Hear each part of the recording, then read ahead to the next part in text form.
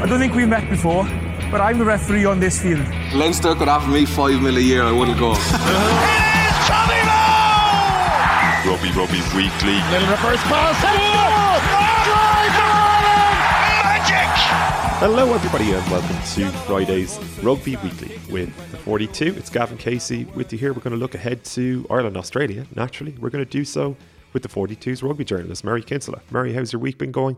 What's the mood in the camp like ahead of this final test of November?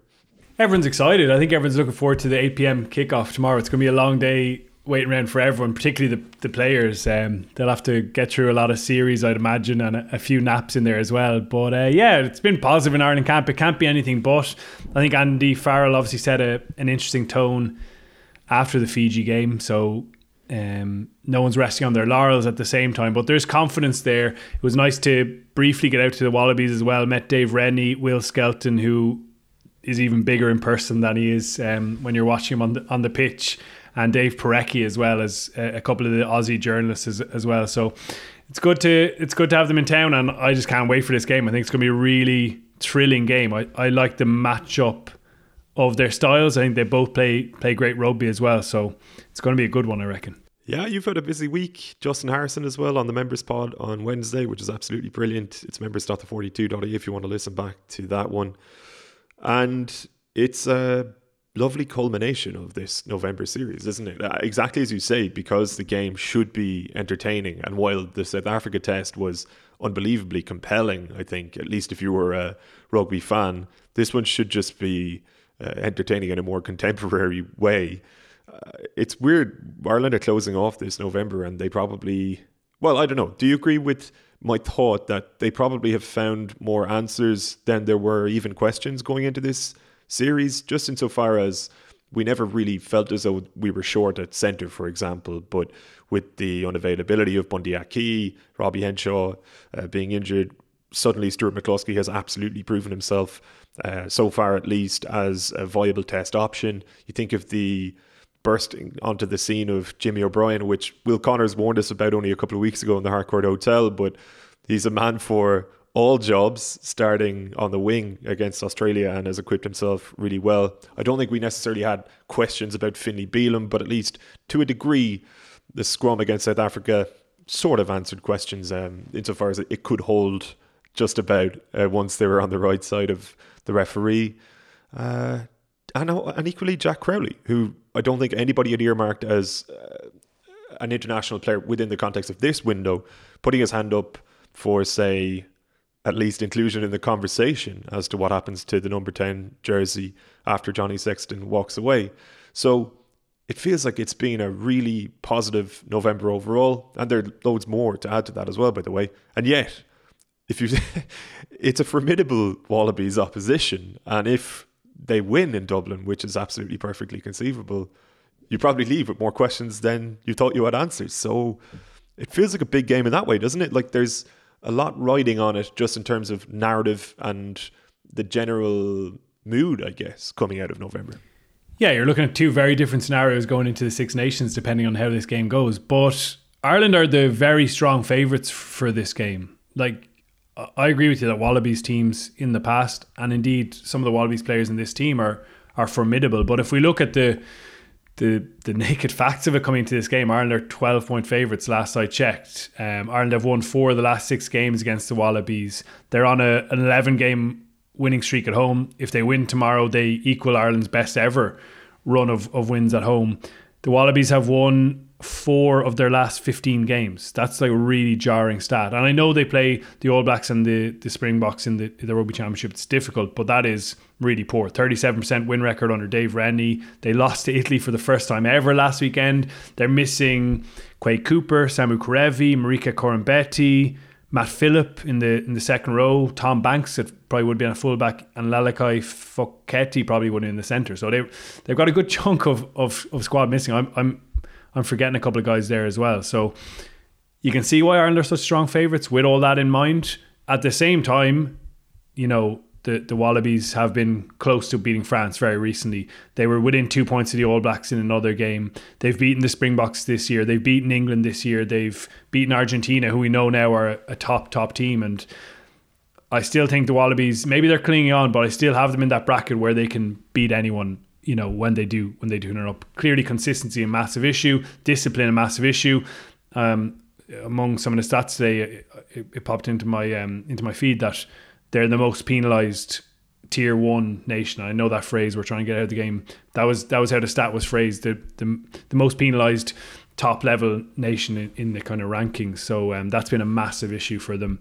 And then inconsistency maybe around selection and not being able to pick guys and get a run and get cohesion there as well. But they're definitely under pressure. Like, they're reading stuff from Australia this week has been really interesting. They're going to have what sounds like a pretty tough no holds barred review into how the Wallabies are tracking after this window. They have another game next weekend, of course.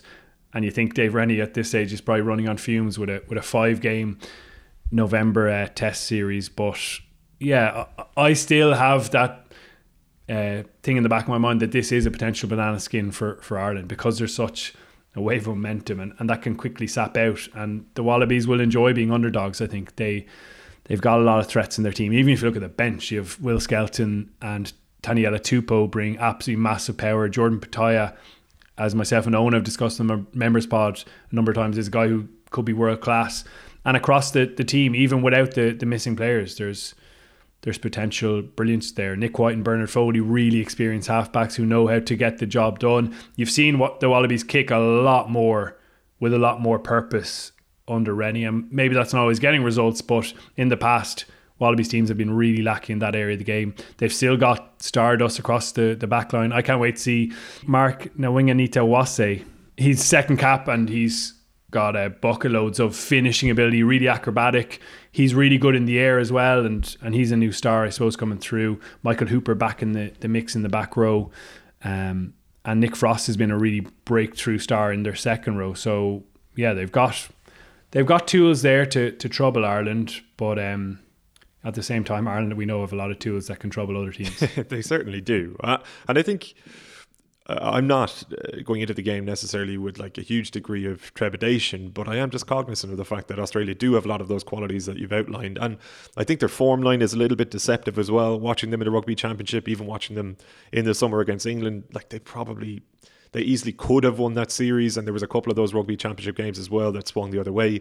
Paris, like only 2 weeks ago, they were very impressive, I felt, and it does feel as though this Dave Rennie team, unfortunately for them, has a knack of losing games where it's very possible that they win them, and that's a really bad habit, unfortunately, to slip into. But equally, it feels as though the margins are often very tight, and I feel as though that's probably what they're looking for tomorrow. Murray, even looking at Will Skelton being on the bench, maybe they're taking a leaf out of South Africa's playbook to a degree in trying to hang in there for as long as possible, keep the scoreboard, say, within a score or two, and then look to do what South Africa did, which was capitalise as Irish legs and Irish minds tired in the final quarter.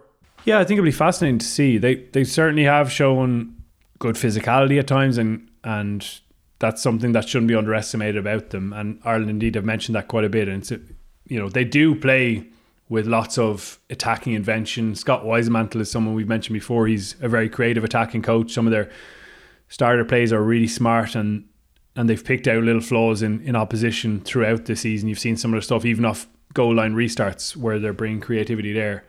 So they still have that, but a lot of physical might as well. And yeah, all those things should be concerning to Ireland and will have been flagged and noted. But probably the best thing about this Ireland team is how they've really focused on what they can do and how much variety there is within that, and how they were frustrated with the South Africa game and felt they left a lot out there with a couple of execution / decision making errors they'll put them down as, and they felt there was more in that game for them there. And even with the kind of new cast that you've mentioned there, which I agree is a brilliant part of this campaign, there is a real level of continuity as well, particularly in the pack. It's the exact same pack as the tests in New Zealand. It's the exact same pack as the Springboks match. They've got a really good groove now that they're in, and I still think adding layers to it. I mean, the Springboks match for me was right up there as their best collective performance as a pack, and Paul O'Connell's homework was outstanding there.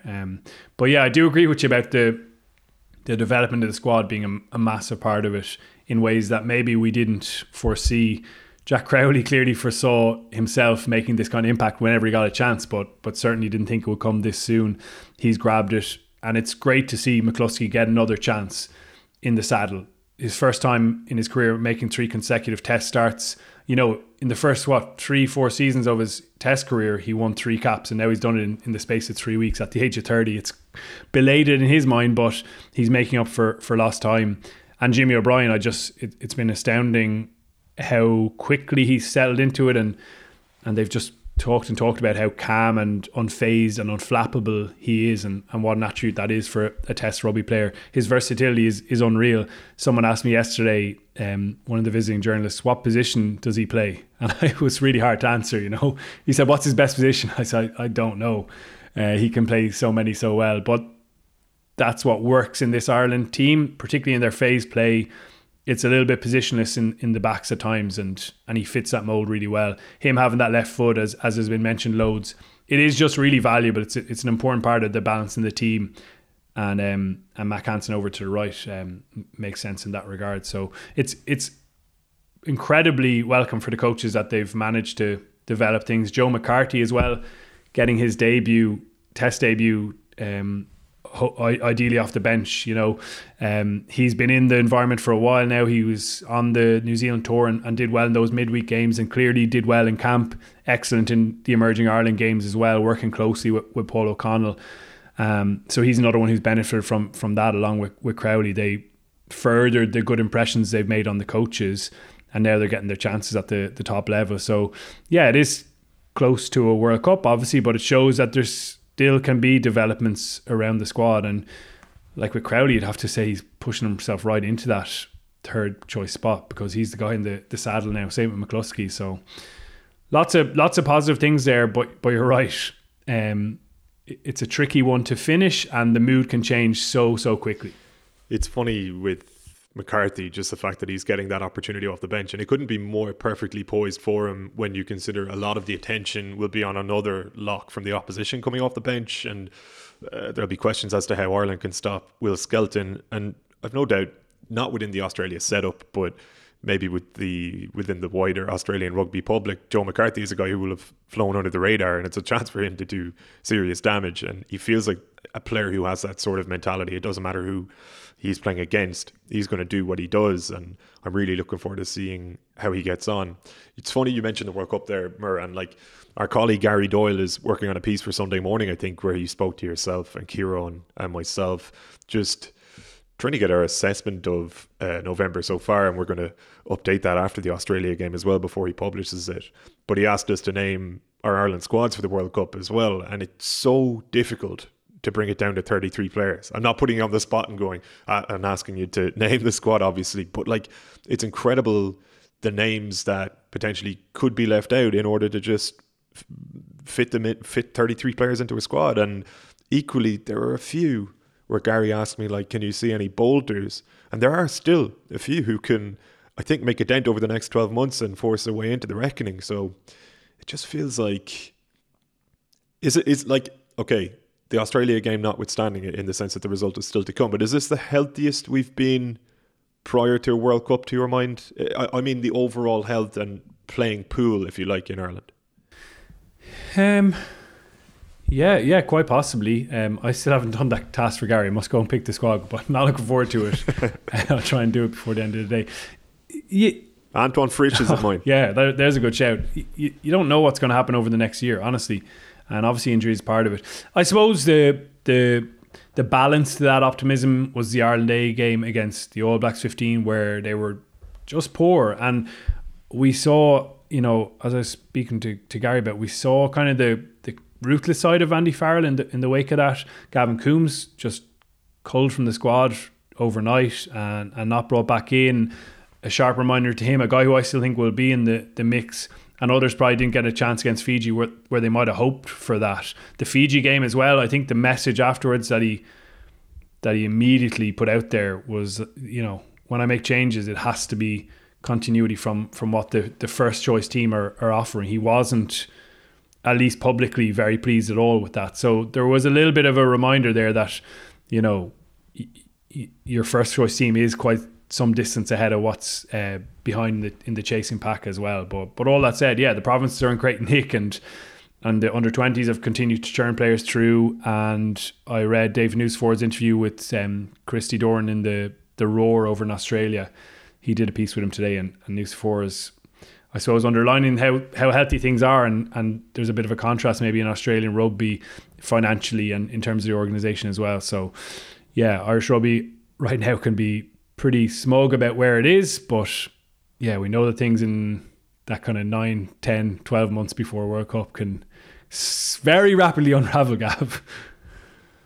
I swear. It's that's what makes this game on Saturday night so enticing, is again just the idea that the narrative can switch absolutely entirely if Australia, not if they show up, like, because if Ireland show up they should be too good for them, but stranger things have happened is all I'll say, you know.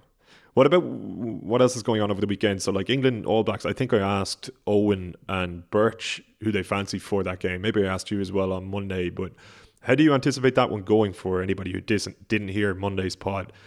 I've seen like, I suppose I've seen an overwhelming confidence in England among the international rugby public ahead of this test. And I sort of feel as though they will win at home, and yet I don't know if they've necessarily earned the right to have that confidence in recent performances. Yeah, I honestly don't know which way that one's going to go. As you said about the Wallabies, there's a lot of swing games there that they very much could have won, and the same kind of applies to the All Blacks, even in the games where they've lost, and that's not to take away from Ireland's thoroughly deserved series success down there, but even the third test, like, it's in the balance, and we'll remember it now as Ireland's, you know, dominance down there. But we spoke about the grandstand it took from Ireland to get over the line in that game. So yeah, we've discussed ad nauseum now really about just the equality of standard across the top nations. Like England on a big occasion for Owen Farrell, you can see a lot of motivation deriving from that, and I think it's worth commenting on him getting to 100 caps. He's one of those players who I'm baffled by public opinion around him at times, and I know there's a lot of stuff around his tackle technique, and absolutely he's had to improve that. But I've seen him make a lot more amazing, brilliant, technically perfect tackles than I have poor ones.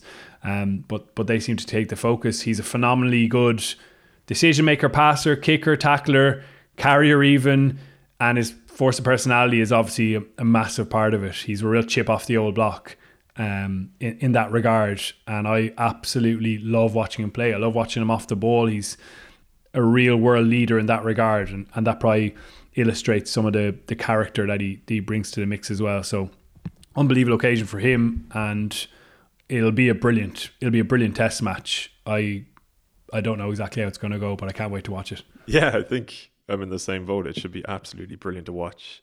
Let's leave it there. We'll dip into all of this on Monday with Birch again, looking back over all of the weekend's games. Let's hope Ireland close it off and lower the curtain on a fantastic November, and that we don't have to do some sort of soul-searching deep dive into defeat on Monday. But listen, in the meantime, go well on Saturday night. Mind yourself over the weekend.